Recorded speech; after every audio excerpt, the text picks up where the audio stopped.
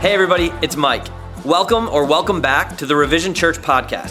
While you're here, make sure to subscribe to our YouTube channel and download the Revision app, which is actually the best way to get access to new content and share it with friends. You can get the app by texting Revision app to 77977. Thanks for listening today. My hope is that this message will be helpful for you and would inspire you to take the next step on your faith journey. Hey, good morning, everybody. I am James Howard, and I'm not on staff here at Revision, but I do have the privilege of volunteering in a number of capacities. So help out with Expedition back in Revision Kids, help up with the setup crew here, and I'm on the board. And I think most famously, probably most importantly, we can say I am the two-time Christmas Eve service trombonist here at Revision. Yeah. Expected even more hoots and hollers, to be honest. Wah, wah. That's my last trombone joke, don't worry. But I am excited to be here with you this morning. Thank you for joining us. Excited to just dig into God's Word with you today. So,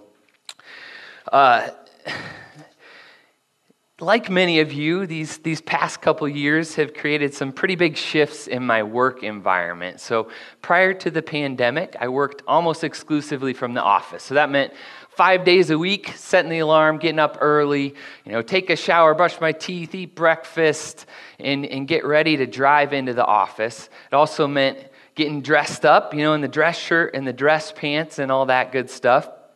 But then when we shifted to working from home, a lot of the experts were saying, hey, you should really keep that same routine. Just like you are going into the office, you should dress like work during your work hours. And I thought, all right, I can see that from a psychological perspective. So I went ahead and gave that a try for about one day before I realized this is ridiculous. Why am I wearing dress pants and dress socks being uncomfortable when nobody can see it? So I switched to jeans for about one day before I realized I can be wearing sweatpants. I can just keep a dress shirt on the floor by my desk, dust that baby off when I got to get on a video call, and be much more comfortable. I'm golden, right? And now that I'm going back into the office, not a whole lot, but a handful of times a month, putting on those dress clothes is even more uncomfortable than it was before. So by the time I get home, I cannot wait to change into something more comfortable. And don't picture the neat and tidy Mr. Rogers thing where I'm changing clothes. No, this is like by the time I'm getting out the car door, the shirt's untucked. By the time I'm in the front door, the belt's off. And the best part is taking off those oppressive dress socks, which have been choking my ankles to death for 10 straight hours, right?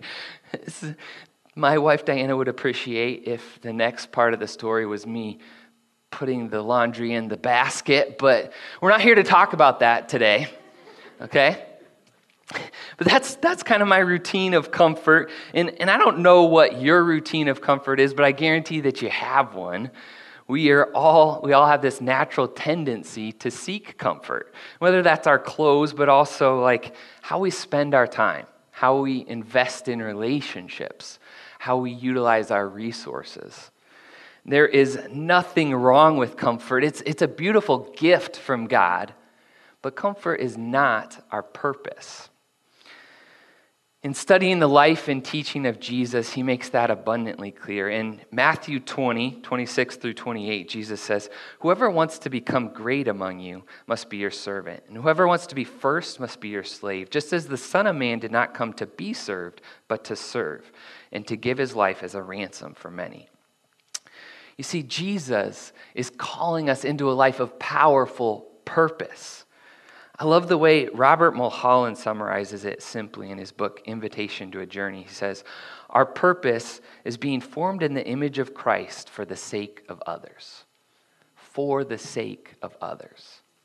And I'm convinced that right now, the greatest danger to our impact as followers of Christ is not external. It's not political. I believe the greatest danger to our impact is taking this good gift of comfort and elevating it as the primary pursuit of our lives. orienting our lives around comfort undermines our impact and our purpose. And think about this. They're in direct conflict, right?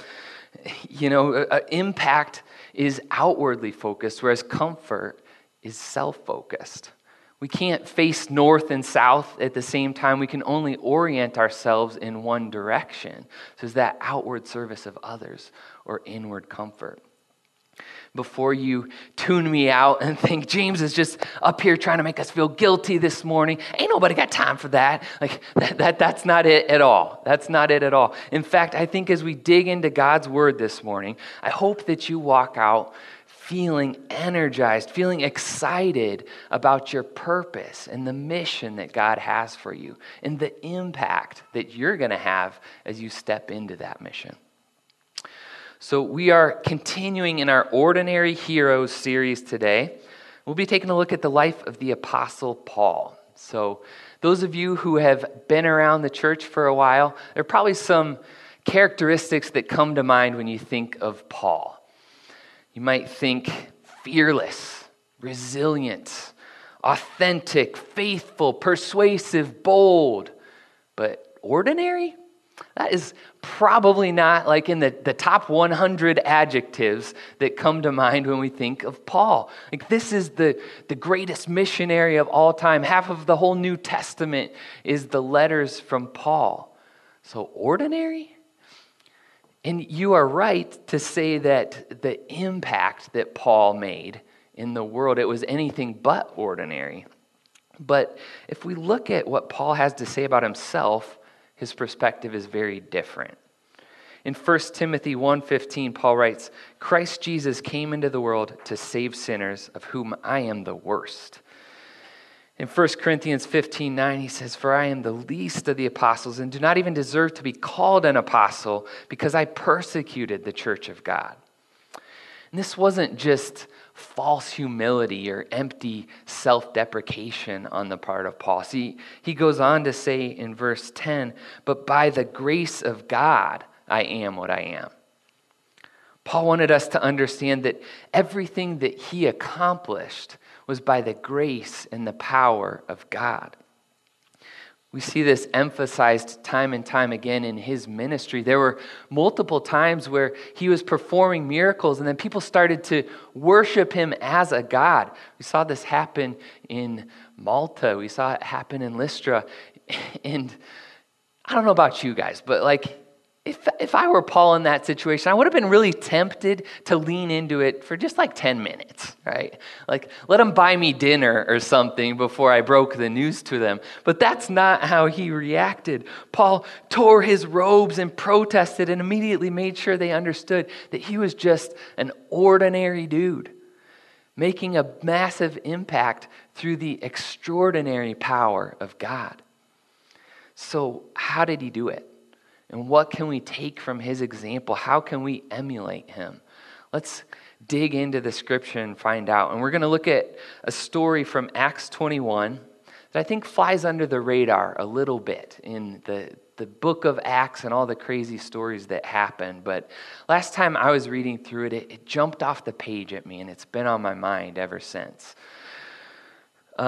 Before we jump into Acts 21, I want to kind of set the stage for what's been happening up to this point. So the book of Acts, it starts off with Jesus ascending into heaven and then jumps into the ministry of the early church. So early chapters are primarily focused on Peter and his ministry. And then in Acts 9, we get the dramatic story of Paul's conversion. He went from opposing and persecuting Christians to becoming a believer, and God tasked him with the ministry of proclaiming the good news to the Gentiles all over the world. So Paul, he goes on these massive missionary journeys. He's led by the Spirit, going from place to place, region to region. He's proclaiming the good news of Jesus. He's building churches. He's building disciples. And God also performs many miracles through Paul. He's healing sick people, casting out evil spirits, even bringing the dead back to life.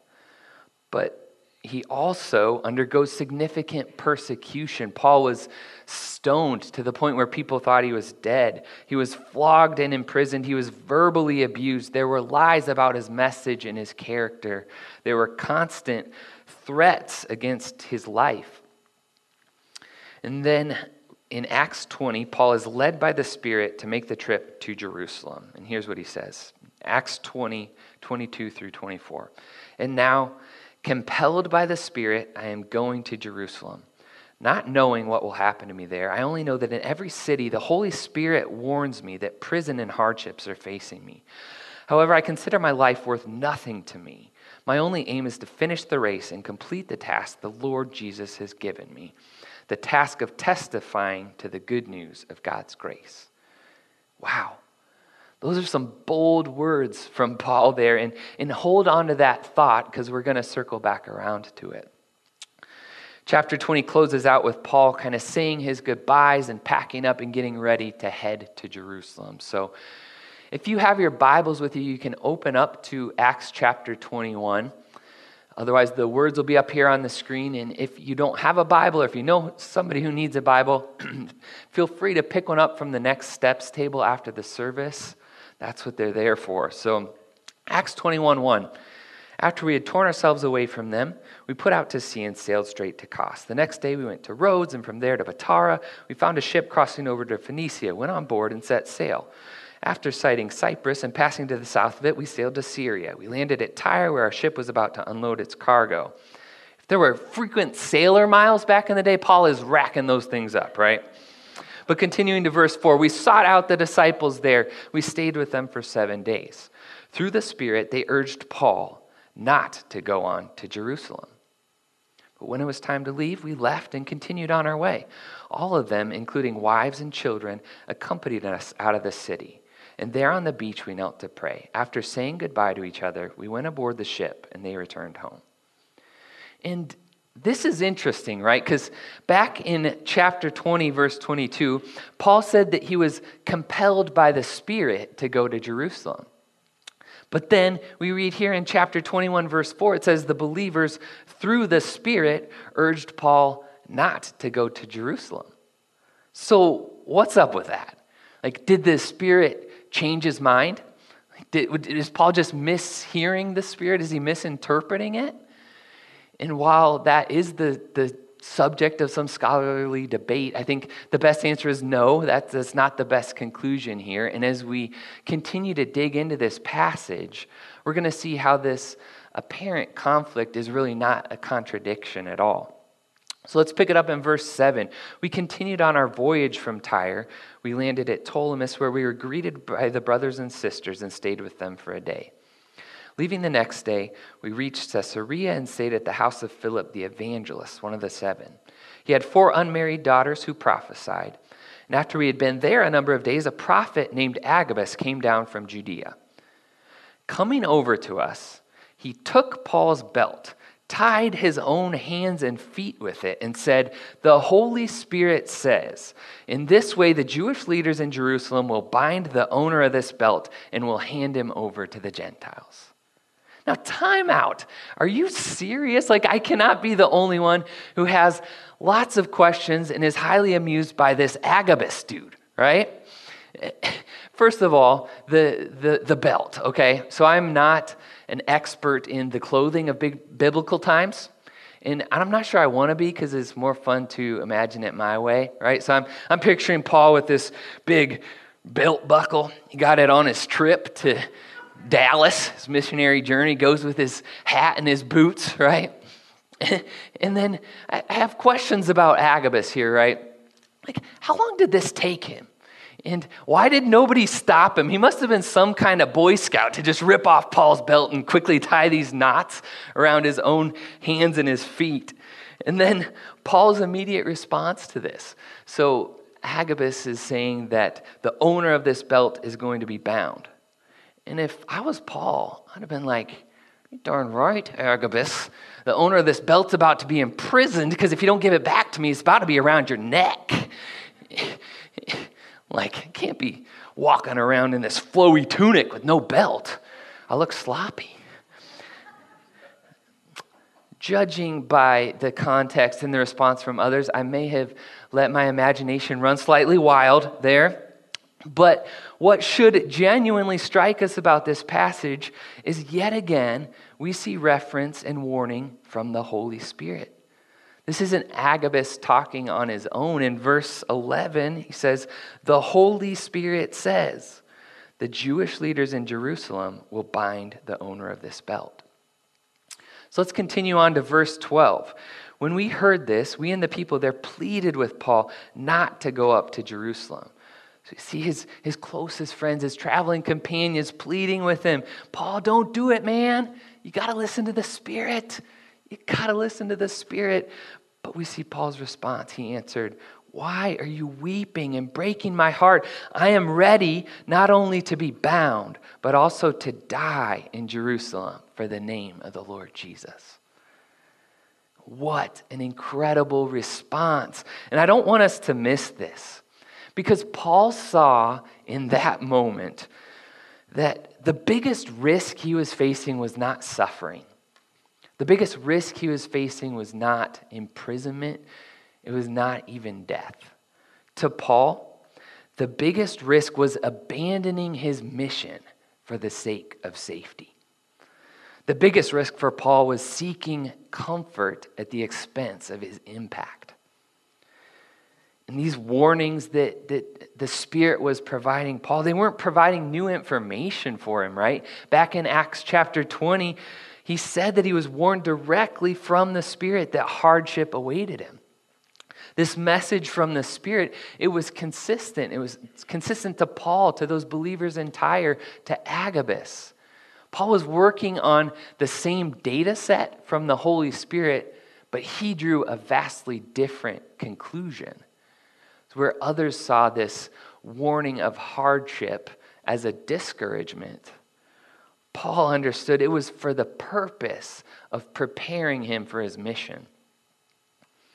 So what did he do? Verse 14 says, when he would not be dissuaded, we gave up and said, the Lord's will be done. And after this, we started on our way up to Jerusalem. This story of Paul as this courageous but ordinary hero, it's 2,000 years old. But I think if we look at any modern day heroes, we see the same pattern unfold again and again and again. The biggest difference makers, and whether they're the world famous ones that everybody talks about or somebody who's just made an impact on your life, the biggest difference makers prioritize their impact over their comfort. The only possible exception you could maybe convince me of is that guy in the MyPillow commercials. He kind of does both at the same time, like impact and comfort. But seriously, difference makers prioritize their impact over their comfort. So what's this mean for us? How can we go about orienting our lives in a way that prioritize impact over our comfort? I want to give you some application steps here. So step one, acknowledge that you're called to a purpose greater than yourself. As I said earlier, Jesus makes it clear that following him isn't about just praying a prayer to go to heaven and then, comfortably riding out the rest of your days until you die. No, following Jesus is about action. In Luke 9:23, Jesus says, if anyone would come after me, he must deny himself and take up his cross daily and follow me. The author Tom Yeakley summarizes it like this. He says, to follow Christ means we must first deny ourselves. That is, give up all our rights to our own plans, desires, dreams, and hopes for our lives, and let God determine our future. It's an abandonment of self into the loving hands of God. Jesus never promises that following him is going to be easy. Quite the contrary, actually. But there is tremendous joy in living out this purpose that God has for us. And maybe you're here today or you're listening online and you're not sure about this faith thing. You're not sure about God at all. But let me tell you that Jesus is inviting you into this life of purpose and meaning. So come on board. Like, your name is already written on the guest list. You just got to walk into the party. And you have that opportunity to live in purpose and meaning in following Jesus. I want to be abundantly clear, though, when I talk about Jesus calling us into lives of impact, because it's not about salvation. It's not about earning God's favor by doing more. There's absolutely nothing that we can do to make God love us more than he already loves us today. It's not about what God needs from us. It's about living into a purpose that God has for us. Interestingly, there's been more and more psychological and neurological research into the importance of purpose in our lives. They've found that within a year of retirement, there are elevated rates of dissatisfaction, depression, even cognitive decline. And why is that? Many retirees find that a whole lot of their purpose was wrapped up in their work, maybe more than they realized or wanted to admit. If you just retired or you're thinking about retiring, the good news is it's not the case for everybody, because they find that retirees actively involved in churches or volunteer activities don't tend to suffer this same fate. And the researchers believe that much of that is due to maintaining that sense of purpose. But really, this scientific data only confirms for us what we already know from listening to the words of Paul, who listened to the words of Jesus. We are created for purpose. We're created for impact. So step 2, find out what your purpose is.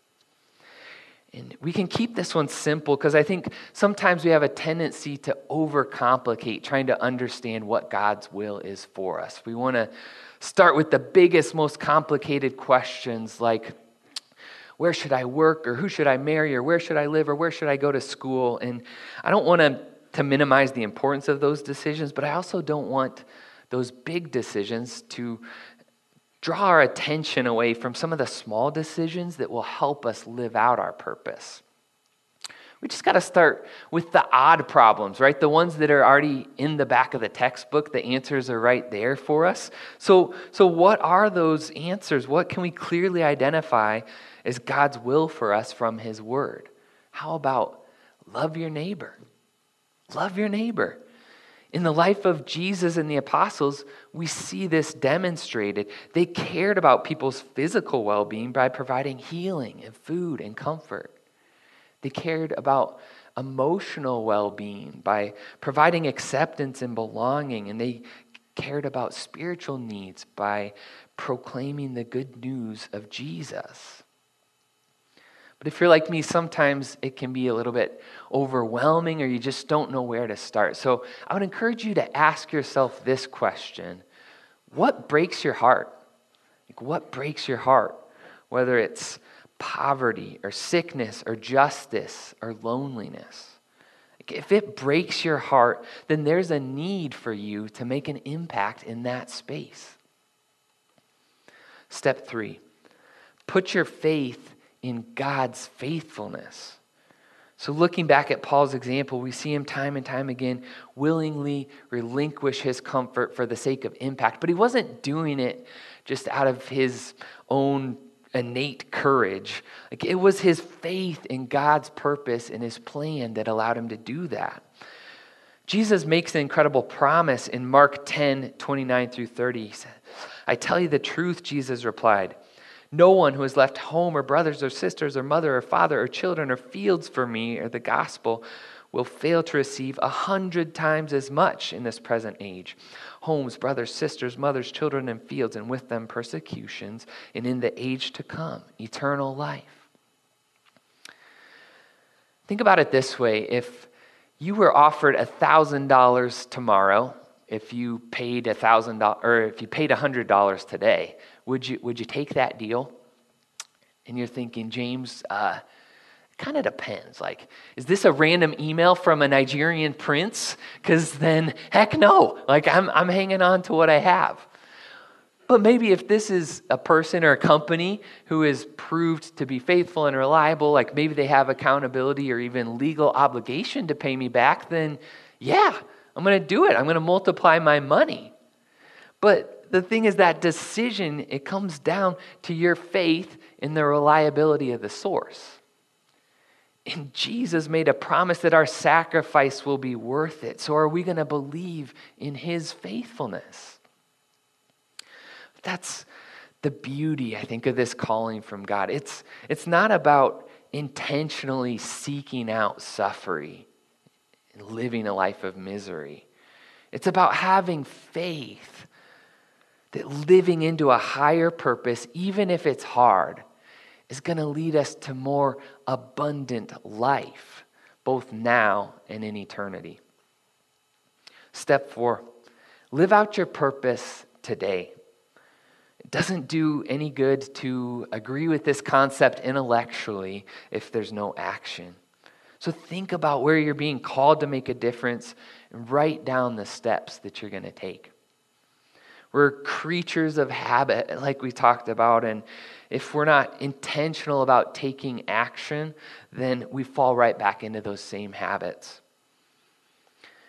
If we don't make commitments, then our convictions will just blow over like a storm cloud and nothing's ever going to change.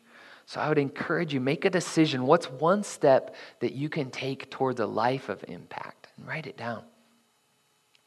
And step 5, live out your purpose in community. We are better together. In so many ways, we're better together. Life and faith and mission and impact, it's not meant to be done alone. Being part of community allows us to draw inspiration from others, and it allows us to be an inspiration for others. In his incredible book, Live No Lies, John Mark Comer discusses the importance of church community to our mission. He says, the word church, ekklesia in Greek, means those who are called out. It's not a community of comfort, but of calling. I want to go back really quickly to how our passage ended in Acts 21, verses 14 and 15. It said, when he would not be dissuaded, we gave up and said, the Lord's will be done. After this, we started on our way up to Jerusalem. And notice that word we. Paul's bravery was an inspiration to his friends and his traveling companions to go along with him. Notice also that Paul didn't apologize for this. He didn't say, no, guys, stop it. This is my burden to bear. You don't understand there's going to be suffering. I don't want you to have to go through it. Like, I got this. You don't need to go. He didn't do that, and why not? Because of his faith, like this was so obviously the right decision, the only decision for him is to take that step of faith. It's like how if somebody says that they're going to join the gym or pursue higher education, like, well, sorry to hear that. Like, oh, it's going to cost you a lot. It's really going to eat into your entertainment budget, not to mention your free time. Like, we don't say that because we understand that the short-term cost is outweighed by the long-term benefit. So we congratulate them, right? And that's what Paul did. He invited people in to this journey of mission and purpose along with him. So what happens if we ignore our calling? What happens if we choose to make comfort the primary pursuit of our lives? I think there are two main things, and the first one is this. If we pursue the comfort of this world, if we play it safe to avoid getting hurt, we miss out on the chance for Jesus to be our source of comfort. We can numb ourselves with Netflix, but at the end of the day, that's all it is numbing ourselves. But the comfort of Jesus, it's deep and it's true and it's everlasting, and our struggles are an opportunity to experience this beautiful comfort that comes from Jesus. The second thing is obvious.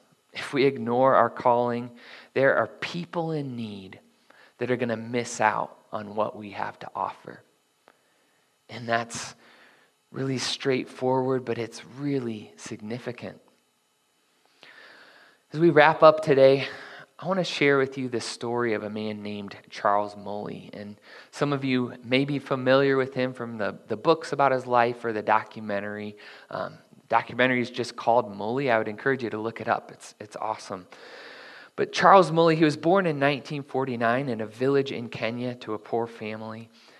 When he was 6 years old, he woke up one morning all alone. His family had abandoned him.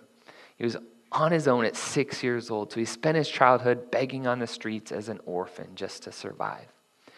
In his adolescent years, he was filled with resentment and hatred. He was so depressed, he began to think about ending his life. But fortunately, God intervened. He was invited to church where he heard the good news of Jesus. He heard a message of hope that transformed his life. And carrying this newfound hope in Jesus without a single cent in his pocket, he made a 3-day journey to the capital city of Nairobi to look for work.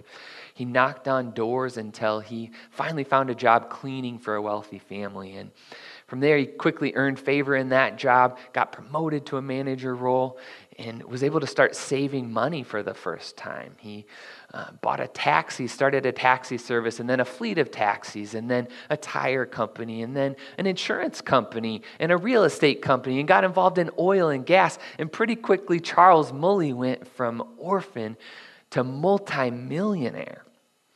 And he was well respected, he was powerful, and he was happy. He was raising a family of 8 children along with his loving wife, with the security and the comfort that he had never been able to experience all his life. What a great success story. Like, this is the classic example of rags to riches. I think we can all be happy for Charles Mulley. But the story doesn't end there. Because after encountering orphans on the streets of Nairobi, Mulley felt a call from God that he couldn't ignore. He spent hours wrestling and praying for God's direction, and then made the decision that he would never do business and work for money again. He was going to sell everything he had and start helping the orphans in the streets. So he just started bringing kids off the street to be part of his family. Day after day after day, he went to the dangerous slums and brought orphans home with him. And these were children who were sick, subject to prostitution, who had fallen into drug use. He just brought them home, not only providing food and shelter, but providing love and family, becoming their father. People thought he was crazy. Like, his friends, his church, even his wife and kids, they were struggling to understand how he was throwing away everything they had, all their comfort, all their stability, for a completely chaotic existence. But he kept going and going and going, and God provided miracle after miracle after miracle to be able to provide for these children. And I wish we had more time for the details, but I'll skip ahead and share that the Mulley Children's Family Organization has now fostered and reintegrated into society well over 10,000 Kenyan orphans. These are orphans from the slums who had a 1 in 5 chance of even surviving to 5 years old.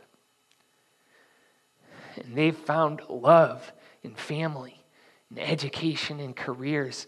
Charles Mulley took this story of rags to riches for himself, and he multiplied it by thousands and thousands and thousands, because he chose to forsake his own security and comfort for the sake of others, for the sake of his mission.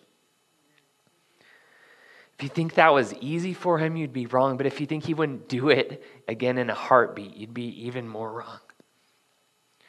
In words from Mulley himself, he said, "The moment I said, 'Yes, God, use me,' I got the greatest joy in my heart." Will you join me in prayer? God, we just thank you for who you are. Thank you for your incredible love for us, God. That you, the creator of the universe, know and love each of us deeply. Thank you that you call us into lives of impact and purpose, that we get to be a part of your story, God. We sang earlier that you are the same God who gave courage to Moses and to David and to Mary, the same God who gave Paul courage. God, you offer us that same courage. I pray that our faith in you increases so that we would just be able to go out into the world and live lives of mission and impact for the sake of the world and for the sake of your name. We pray this in Jesus' name. Amen.